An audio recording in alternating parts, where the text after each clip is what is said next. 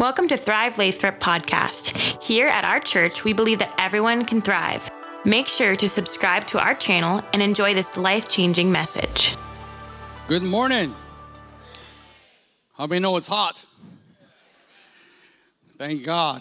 Well, hey, before I get started, I just want to thank Pastor Jimmy and Linda Zion. They're here first service, but all the outreach team and everyone who helped out earlier this week to stuff backpacks and was here this yesterday morning passing out backpacks. Let's just give them all a hand.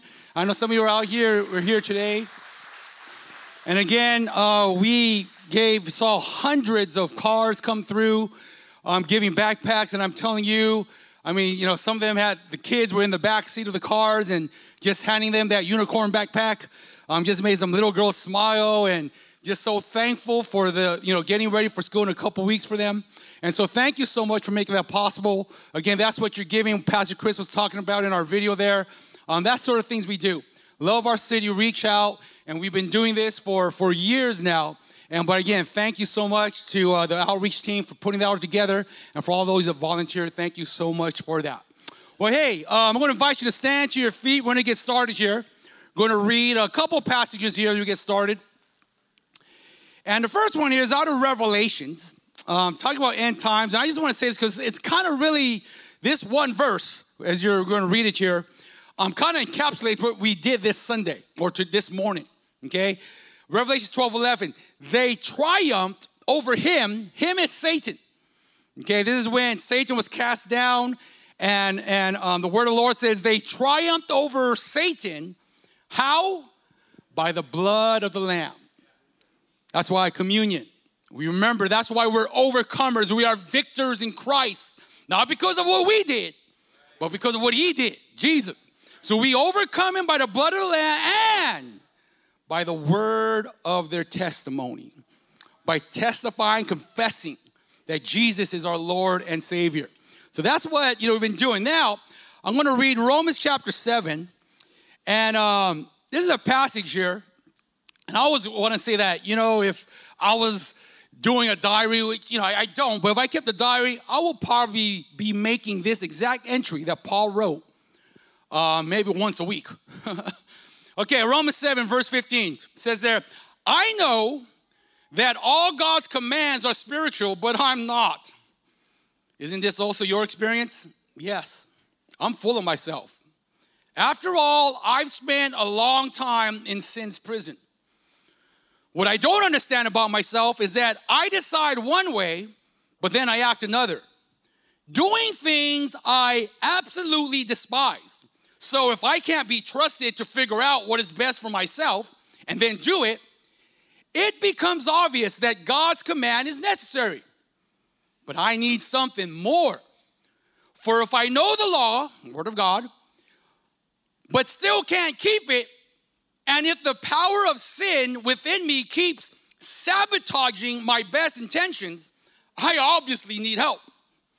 I realize that I don't have what it takes. I can will it, but I can't do it. I decide to do good, but I don't really do it. I decide not to do bad, but then I do it anyway. Lord, help me. My decisions, such as they are, don't result in actions. Something has gone wrong deep within me, and it gets the better of me every time. It happens so regularly that it's predictable. The moment I decide to do good, sin is there to trip me up.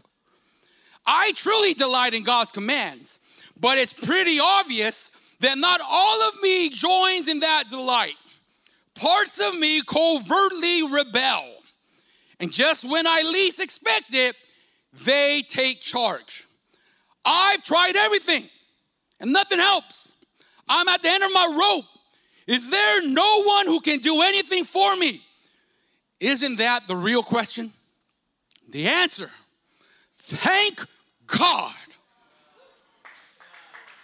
is that Jesus Christ can and does. He acted to set things right in this life of contradictions where I want to serve God with all my heart and my mind. God, I thank you for this time. I thank you for your word. Speak to us. Move us, God. Teach us, show us your ways. In Christ's name, amen. Go ahead, have a seat there. I don't know, man. Felt like I keep writing that. This series has been great. I know that if you've been part of the groups, particularly in the women's and men's groups, we've been having certain different individuals share their stories as well. And, this is the last week of groups. If you haven't made out, come out this Wednesday. Okay, come out this week, go to the groups, find one. And I'm telling you, they've been blessed. Because, this series really, requires us to be vulnerable and transparent. So today I'm going to share my story, as the other pastors did in the last few weeks. If you weren't here, you could still catch those on YouTube. And I want to call my story Confessions of a Serial Pastor. Confessions of a Serial Pastor. Yeah, I'm one of those. I love those true crime documentaries and all that. But this morning, I'm going to confess to you a few things that maybe you never thought you would hear a pastor really admit to. So nevertheless, though, this is my true story. So here's my first confession. Confession number one. I didn't like going to church. I didn't like going to church. I grew up in South Stockton, considered, maybe still is considered a bad side of the city. My childhood home we were right next to the government housing. Okay, we used to call those Conway homes. I don't know what they're called now. But Conway Homes, right there in Van Busker Park, if you're familiar with the area, just on the other side of the levee from Weston Ranch. And kind of my family story is, when my dad was born here, after he graduated high school, him and my grandfather took a trip to the Philippines. And that's where he met my mom. And fell in love with my mom because she was the beautiful thing he ever saw. And the thing is, though, my mom went to church. Our family there, my mom's family, they helped found a Foursquare church there in the Philippines with a missionary. And so that was kind of her background. But my dad was raised a Catholic. And my mom kind of only said, I'm going to, I like you and all that, and you're nice. She goes, but, I need you to, be a real Christian. And if you're going to take me back to the States, to California, I need to go to a Christian church. So my dad agreed to that. So she came over and, they found a church, and they ended up going to this little small Filipino church in South Stockton. And I was dedicated there as a baby in that church. So I grew up there, and I'll be honest, I went, but I didn't like going. I didn't like going to church, okay? I hated waking up early on Sunday, and, it was one of them old school churches where everyone had to get dressed up. So my mom had to put me sometimes with a tie or give me a shirt that itches, you know what I'm saying? Like not cotton or what, polyester or whatever, but, it's just like made you all itchy, and then I had to wear these dress shoes that just hurt my feet. Okay, and that's, we had to all get dressed up.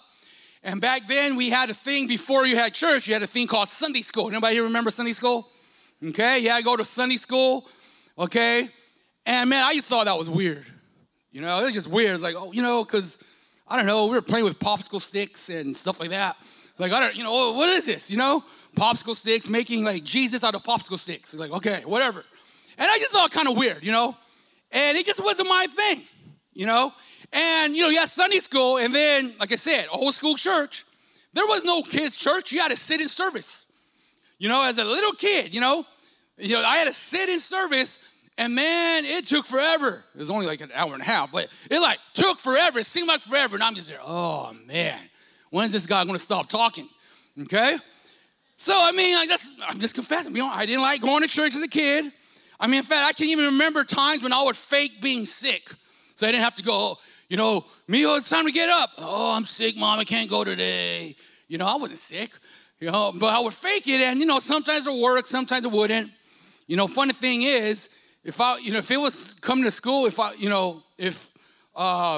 I was sick, I would actually fake being okay so I could go to school. So I wanted to go to school, but I didn't want to go to church. But, okay, so that's my first confession. But then adolescence and puberty hit. Confession number 2. Then I started going to church for the wrong reasons. okay? When I hit my preteen years, things changed in many ways for me. Had a lot more self-awareness. All of a sudden, I started caring about the clothes I wore and the shoes I wore. Before, I didn't really care about my clothes, but then, now my mom worked at Kmart, okay? And that's what I wore, because my mom worked at Kmart. She got a discount there, Blue Light Special, okay? Some of you might remember that. I know Kmart's not around anymore, okay? And and some of you might remember, my shoes are from Payless Shoe Source, okay? You get a pair of sneakers for $5, okay? Brand new. It wasn't a Goodwill. It was Payless Shoe Source, okay? I didn't even know that's around. So, all of a sudden, man, I wasn't self-aware. Man, I can't be wearing these Kmart clothes and, Payless Shoe Source shoes. So I started making my mom buy my clothes from Macy's. Yeah, right? And Mervyn's. You guys remember Mervyn's? Wine stocks. And if you're from Stockton, if we had, a little bit more money, we would go to Lincoln Center and buy at Campbell's, okay? So, and also at this time, I had some friends. Started making some new friends. Now, in looking back, being honest, they were probably knuckleheads, okay? Just bad news. These friends of mine that I was making, they had older siblings or families who were in, them Asian gangs, the Filipino gang, Bahala Na gang, I Don't Care gang. So obviously, they're from that lifestyle. Their home environment was different from mine, okay? But, I was kind of infatuated with it because they were like kind of like the cool kids, the tough kids. No one messed with them type kids. And then what made it kind of cool was like, they actually wanted me to be in that group, okay? Probably because I was bigger than all of them, okay? But they wanted me, so I kind of had this certain status because I had some friends that were, they had siblings who were in this gang, okay? And then also started noticing girls, bottom line, okay? And one thing I knew about church, there were a lot of girls in church, okay? So I started going to church happily now. Started going to youth group because not only were there girls, but guess what? They also gave free food. Okay, so who guys, meet a lot of girls, eat a lot of food. Man, what else can a 12-year-old want? Okay? But this is when God spoke to me. And I would say it was during my 8th grade year. Okay, I just noticed, because the reason I say that because, I was really, around my 8th grade, I was really into this girl. Okay? And so I started going to youth group, committedly to church because I was really trying to hook up with this girl. But I started to actually pay attention to what the pastor was saying. And I can't tell you the day, but I know it was towards my end of my 8th grade year. I was just laying in bed. And it's probably because I was a little bit nervous about going to high school. That's a little bit of a big switch for a kid, going from a junior high to a high school. And I started thinking about, my life, and I started thinking about the stuff being preached, as I was going to church, even though I was going for the wrong reasons. And so I made a decision. And like I said, I can't give you a date. I didn't come to the altar. I didn't raise my hand somewhere. I was laying in my bed, and I was just saying to myself, Jason, you probably got to take God a little bit more serious. That's all I did. That's all I thought. You got to take God a little bit more serious. So that's when I started going to church for the right reasons at that point at age 13. Okay, so here's my third confession. I hated being in front of people.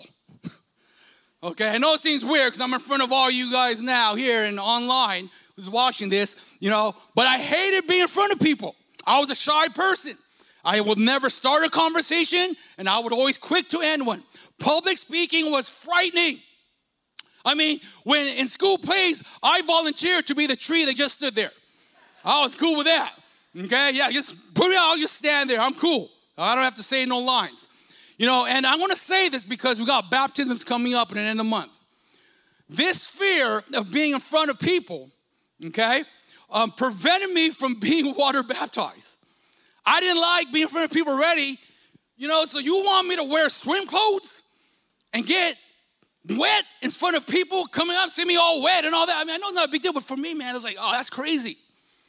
Okay, but then right before my sophomore year in high school, I went to a youth camp. The opportunity to be water baptized came. And, they're saying, you got to get baptized, Jason. I said, no way. There's like 400 teenagers at this youth camp, all of from California. I mean, I'm not going to get baptized in front of people I know in my home church. You think I'm going to get in front of strangers. But some of you have been to camp. You know, they bring in a dynamic speaker. You know, the services at camp, they're like, you know, the presence of God is full there. And I remember that, and I don't know if it was a speaker, maybe it was a speaker, but God was just speaking to me. And he was saying, Jason, are you serious about living for me? And this phrase came to my head because it doesn't cost you anything to be a Christian, but it costs you everything to be a disciple of Jesus. And that was speaking to my heart, you know, doing those camp services. And God was saying, Jason, I'm asking you right now to be baptized at this youth camp. So I had to lay down my fear, lay down my pride, and maybe in some sense my shame. And I got into that swimming pool in front of all these hundreds of teenagers and got dunked, okay? But here's the thing, and someone has video of it. When I came out of the water, I was jumping and screaming, thank you, Jesus. Thank you, Jesus. And I say that because maybe God is asking someone here you got to lay down your pride and follow him. Confession number 4. I never wanted to be a pastor. I never wanted to be a pastor. You know, like I said, I got serious about God at the age of 13. So, hey, I was a good student in high school. I got good grades, was able to get a few scholarships for college. Man, I mean, I was so good, I got Portuguese people to give a Filipino money. I don't know, you know, you go to a counselor, you just see these, you know, fill out this scholarship. I didn't know what it was. So I filled it out, got a letter, hey, come to our banquet. So, oh, cool, and they're going to give me $2,000. I show up, there's full of Portuguese people, Fonseca this, Fonseca that, okay? And I was like, man, but they were cool. They gave me $2,000. So cool, okay? Well, anyways, I got accepted to all the colleges I applied to, Cal Poly, Stanford. I got into Stanford. I applied to those Christian schools, Biola, Azusa Pacific. And in my senior year, I really felt God calling me to ministry, you know? But I didn't want, I kind of felt that because of things that were happening. You know, the youth group I was attending, they would do these things where they had like a youth leadership team, and they would elect, all the youth would get together and they would elect these, youth leaders, peer leaders. And I remember I knew this election was coming, so I didn't go to youth group because I ain't going to get elected. I don't want to be this. So I didn't show up, to our youth group. Following Sunday, say, hey, Jason, you're on the youth leadership team. I wasn't even there. How can you, that's wrong. How can you vote for someone who wasn't there? Okay? But, just things like that. Okay? I was president of our Christian club, Edison. We were called CARE Club, C-A-R-E. Christians are reaching Edison. They made fun of us and called us the Care Bears. Hey, are you part of the Care Bears? That was us. But I knew God was calling me to ministry. But once again, my pride got in the way. Again, it's honest confession. I'm just telling you, man, I'm just being real. This is, I thought, I am way too smart and way too good of a student to waste my skills to be a lowly pastor. I really thought that. I'm just too smart. I was bargaining, saying, God, I'm going to be a Christian. Why can't I just be a Christian engineer, a Christian lawyer, a Christian doctor? Okay? Because come on, I'm good at calculus. I was good at physics. I was good at all that stuff. Come on, pastors, they don't need to know all that. Okay? They don't do that. So, there are people, they're not as smart. You don't need to be smart to be a pastor. And I'm really smart, so I shouldn't be a pastor. Honestly. And I really wanted to go to Cal Poly San Luis Obispo. I got accepted. I went and was about to sign the dotted line, but I was going to church. So I made a compromise. Okay? So the compromise was, I didn't go to Cal Poly.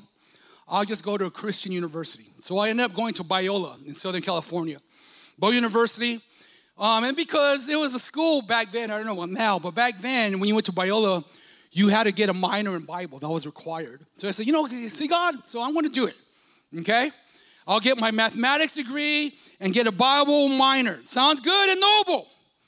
Thing is, that's not what God had asked me to do.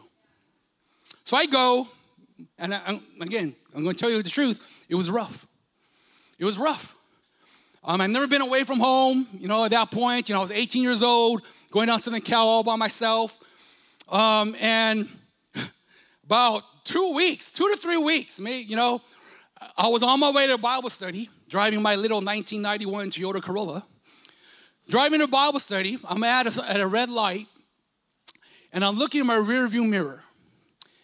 And when I look at my rearview mirror, I see this. A guy, the truck behind me, which was a reinforced work truck, doing this. I was like, oh my gosh, this guy doesn't know that I'm stopped. At 40 miles per hour, he rams me. And then boom. And I remember looking back and I was like, where's the rest of my car? And I remember, doing the police report, I walked away just with a sore back. But he goes, I'm amazed that it's not worse that, I'm thinking the fuel tank could have exploded or, a lot of things could have happened. He goes, but I walked away clean, but it was just, stuff like that. So, that was kind of rough. And then I didn't enjoy my math classes. I was taking a class called Abstract Algebra. It was doing math without the numbers. I'm like, what? These are all letters here. What are you talking about here? Abstract Algebra. And all of a sudden I started struggling because, I was always good at math. I was flying through all these, but now I was just having a hard time, And then the professor had a thick Chinese accent. I couldn't even understand him. I was like, well, what is this guy saying? And everyone looking around, and I was like, oh, my word. I was hating that. And then I had to take a computer science class. You were required to take computer science as a math major, And remember, this is in the early 90s. So, it was not like today, okay? And I remember he goes, okay, class, how many guys have a laptop computer? And everyone in the class takes out their laptop except me. Because I'm from the hood, man. Okay? I'm from Conway. My parents couldn't afford to send me a laptop computer, and all that. And I remember it was a struggle. I hated going to my classes. And then even it was a culture shock as well. Growing up in South Stockton, going to Edison, which was very culturally diverse, going to Biola University, where all of a sudden I realized, oh my gosh, I've never been to school with so many white people. There were Caucasians everywhere. I'm used to brown, black, yellow, okay? And I'm like, it was just weird. I kind of felt outcasted in many ways, in my dorm room and everything. And, I cried out to God because my college experience wasn't happening for me. But then God spoke and says, because you're not where you should be.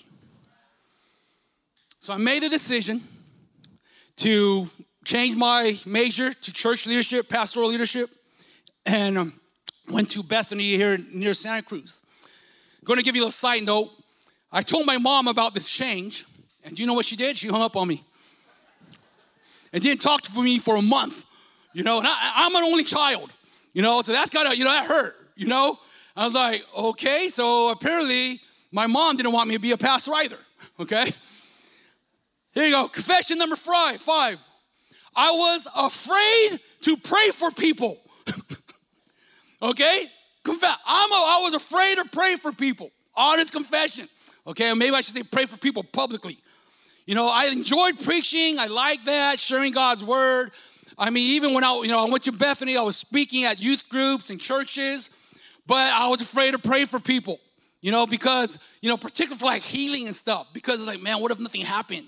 And it was a really issue of me not having faith and me having pride, okay? Because I was so concerned about, my image and reputation, what people are going to think if I pray for them and nothing happened.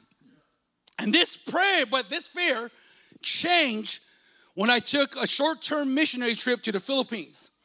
And so it was a team of us. It was about, I think, after my junior year in college. And a team of us went to the Philippines over the summer. And we hooked up with the missionary there. And we would do these evangelistic crusades, go up and down the Philippines. Okay, go to these little towns. We call them barangays or like barrios. Okay, and we would go to the major town square and, do these crusades. So we would do this, and one day the missionary says, hey, Jason, guess what? You're going to preach. We're going to go to this town, a little bit bigger town, okay? I want you to preach one of the nights. I was like, cool. I was pumped, man. I was psyched. In fact, they even had they made a big old hand-painted sign and put it in the middle of the town. Evangelistic crusade with American Jason Tagdarian. You got to put American, okay? Because they're not going to come unless you're from America, okay? I was like, okay, cool, but I was pumped. Okay, I was psyched, man. So nights come, and this town square, it's like one of them amphitheater type seating. I mean, it was hundreds, maybe 1,000 people there. So I go, pumped, give my message, and I said, okay, who wants to accept Jesus? And, great atmosphere, great crowd. And then, people raise their hand. Okay, let them accept Christ, believe you're a sinner, confess you're a sinner, believe in Jesus. Yeah, cool. Gave the mic to the pastor. So I was like, cool, God, you're good. Then the pastor takes the mic. Okay, this is also a healing crusade. Pastor Jason, he's going to pray for you, and you will be healed. What? What did you just say? But you got to go with it. You guys got to roll with it. But I'm like, oh, man. Oh, and, this is, again, confessions. I'm thinking, they're going to know I'm a fake. They're going to know I'm a fake. I'm going to pray for people and nothing's going to happen. This is going through my head. And, I'm trying to hey, I can't pray for everyone. Oh, don't worry about it. And then I think maybe no one will come down. But no, everyone's coming down. Okay? So they put them in lines, right? And, I can't be in every line, but so I was in the one in the middle. And I'm like, oh, man. So they're praying, but then people are saying, oh, what kind of, I got a headache. Oh, we could pray for headaches. No one's going to know if, headache, sinus infection. Okay, yeah. Ear hurts, whatever. Shoulder hurts. Oh, okay, that's no problem. But like 4 people deep, there's a lady back there that looks like she's half dead. And I'm like, oh, man, I got to pray for that. I was like, oh. And I'm trying to switch lines. Hey, you want to switch with me? But he wasn't having it. No, you just stay there, Pastor. You stay there. And I'm like, so here it is, half dead woman. So now she's in front of me, and I'm sweating bullets. I go, nothing's going to happen. I'm a fake. They're going to know I'm a fake. And so, she's there, and so I ask her, what do you need prayer for?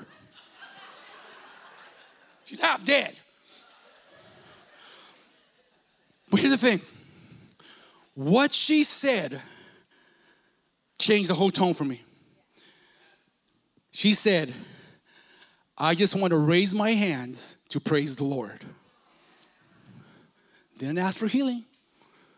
I just want to, and then, and I was like, man, that's all. Man, I was like, oh, wow. That's okay. I could pray for that. So I closed my eyes, put my hands on her, start praying, and then I thought a fire happened because people started screaming. Ah! Oh! I'm like, oh, what happened? She died. I'm like, it was worse. She died. Ah! Oh! And then I opened my eyes and I didn't even realize that I'm not even touching her anymore. Because you know why? She's raising her hands, jumping up and down, doing the Holy Ghost hop, praising the Lord. Right there, I understood what it meant to be in ministry and what it meant to be a pastor. Ministry is never about the pastor. Ministry is all about God and his people. It's all about the people. You see that in the back of our shirts. It was a huge lesson for me in understanding what also it means to have faith. My definition of faith, acts of obedience followed by acts of God. Noah had the faith to build an ark, but it was God who made the storm come and the rain. David had the faith to put a stone in a sling and shoot it, but it was God who brought the giant down. That's faith. I'm going to obey, and God's going to do what he's going to do. I'm going to do whatever God commands me to do, and God will do whatever he wants to do. Because I have faith, he can do whatever he wants. Confession number 6. I question God and even get mad at him. Honest, I'm a pastor, yeah. I question God and I would get mad at him. You would think that after experiencing that miracle in the Philippines and even after that, years later, experiencing others, that I would never doubt God. In 2011, my dad was diagnosed with having a cancerous tumor that was attached to his pancreas. The doctors believed that they could surgically remove this tumor. So my dad had a surgery date set for June of 2011. So guess what? We get the prayer warriors rallied up. Let's get the prayer warriors rallied up. You know, we used to do Tuesday night prayer meetings. And some of you have been here, you know, Sister Oviedo. I said, I got to have Sister Oviedo pray for my dad. So the night before the surgery, I bring my dad. We pray for her, put the oil, lay hands that God's going to take away this tumor. So we go to the hospital. I prayed with them. They rolled him away. It was supposed to be an 8-hour surgery. After 3 hours, we get the call that the surgeon would like to see us now. And I was thinking, oh, praise the Lord. It's gone. Because I've heard testimonies of how they would open up or look at an x-ray and what was once a tumor there was gone. And I was like, oh my God, it's gone. That's why it's not taking that long. Instead, the doctor comes in and tells us that we were unable to remove the tumor because it's attached to a major artery and we have to cut that artery. And if we cut that artery, your dad's gonna die in that table. So I couldn't do it. The tumor's still there. My dad died 18 months later in 2012.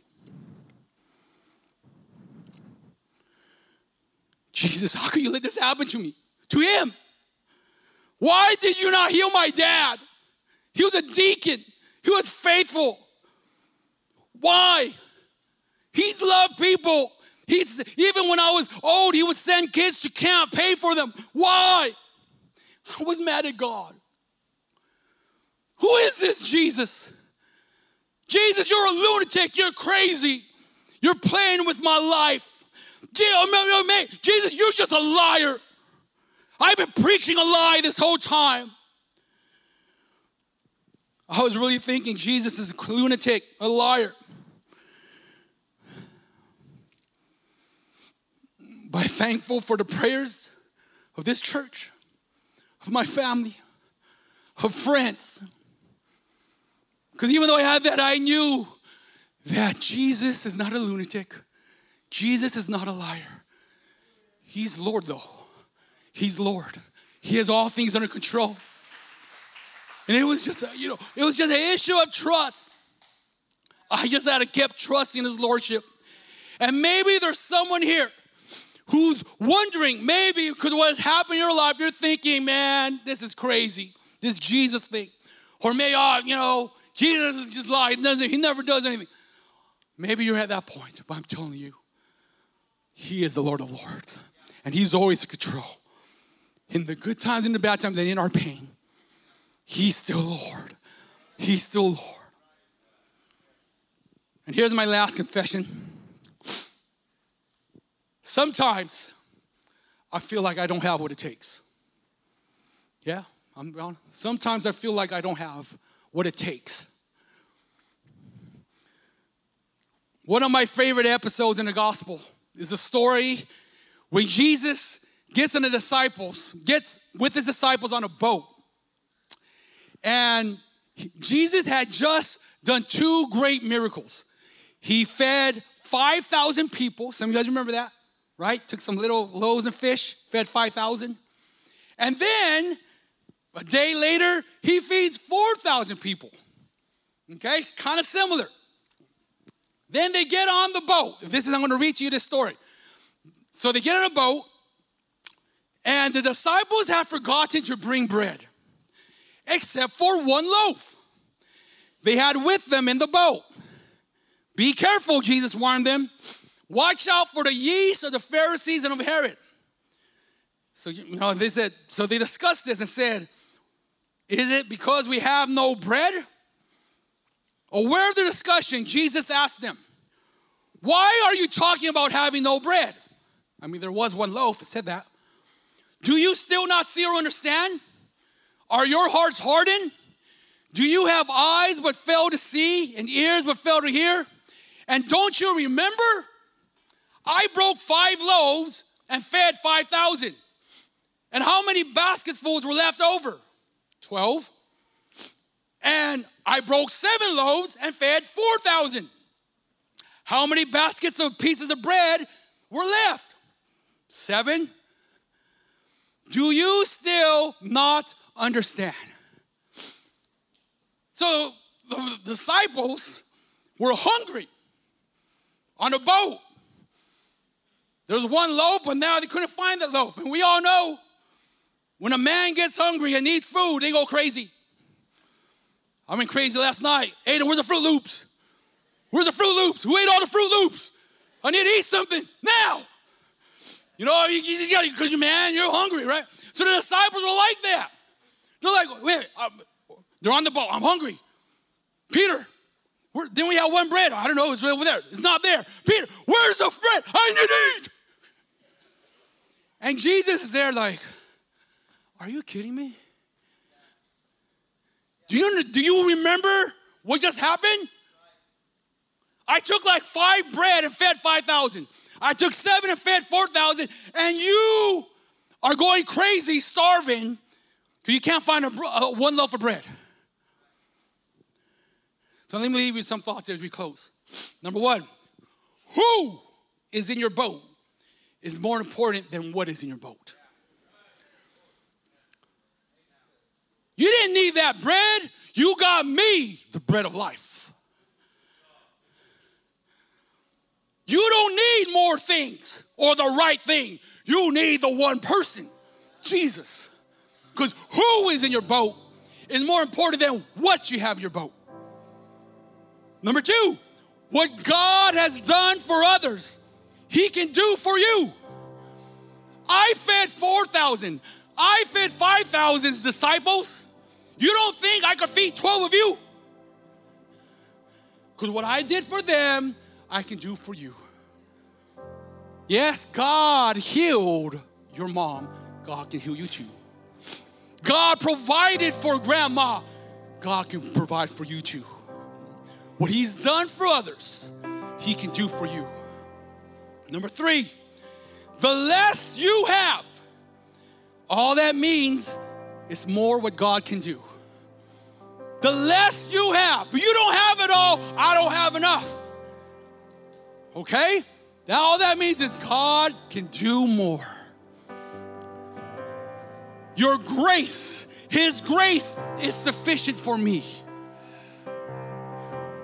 When you don't have enough, when you don't have what it takes, His grace is sufficient for you. He's more than enough. And then lastly here, no miracle can happen unless you offer your need to God. No miracle can happen unless you offer your need to God. All the disciples had to do was to take that one bread and say, Jesus, can you feed us and make more? But then, no, they were like, where's the bread? Where's the bread? I need the bread. I need the bread.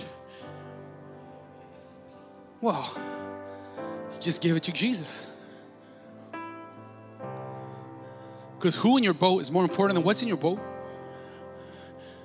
And what God did for others, He can do for you. You only got one loaf. I use 7 to feed 4,000. I can use 1 to feed 12 of you. But you got to give me the bread.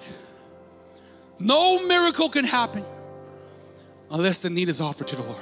I'm going to invite you to stand to your feet as we close our time here. And I shared my story, and I just Time and time again, I find myself doing it even to this day. But throughout my life, there are times when I need to lay stuff down. My pride, my shame, I got to lay it down. And there's been times when I just got to give it up. I got to give it up to God. I give it to you. I don't know how you're going to make it, but I give it to you. I'm at the end of my rope. I've tried everything, but you know what? I just got to give it to you. So as we sing this worship song, we have some time here. If you need to come forward as an act of submission to God. Thank you again for tuning into our podcast. For more info, please visit our website at thrivelathrop.com. Have an amazing rest of your week.